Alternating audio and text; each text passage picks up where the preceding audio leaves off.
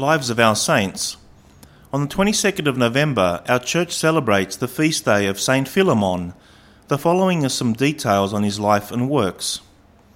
An associate in the apostolic mission of the mighty St. Paul, whose deeds are well chronicled, Philemon stepped out of the ranks of the upper-class families to work hand in hand with humble missionaries who would have been beneath his station before the elimination of class distinction with the arrival of the Saviour.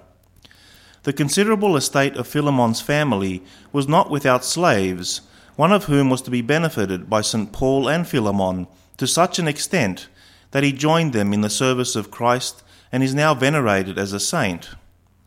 The slave's name was Onesimus, who fled the estate for the comparative safety and obscurity of the crowded city of Rome, where he met St. Paul and told him of his escape to freedom.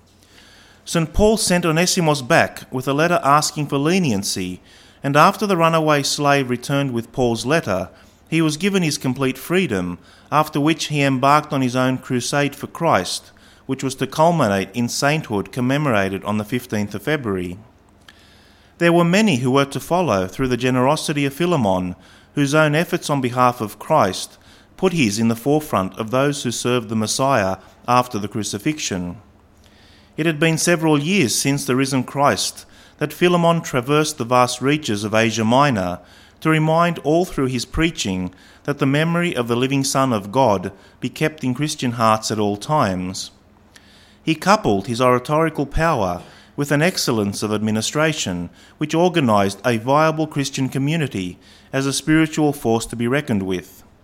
For this work he was appointed by St. Paul himself to serve as Bishop of Gaza, where he advanced the Christian cause with the help of his devout wife Afria, a dedicated woman who formed groups to go afield and win converts. Despite the heroic efforts of Philemon and his wife, there remained in this area stubborn pockets of resistance to the Christian movement, comprised mostly of die-hard Hellenes who clung to their ancient belief of polytheism. Their resentment grew with the spread of Christianity, until it led to a physical hostility wreaked on Christians who, like themselves, had once worshipped the ancient gods, but unlike them had seen the truth of Christ. Sporadic forays into the Christian communities were made without warning and usually after they had been driven into a frenzy. On the occasion of the festive holiday dedicated to the goddess Artemis, an unruly group of pagans, intoxicated and undisciplined, burst into the cathedral of Ephesus at a time when Philemon was conducting Vespers. The bishop and his wife were dragged out of the church and taken to a section of the city and buried in the soil up to their necks.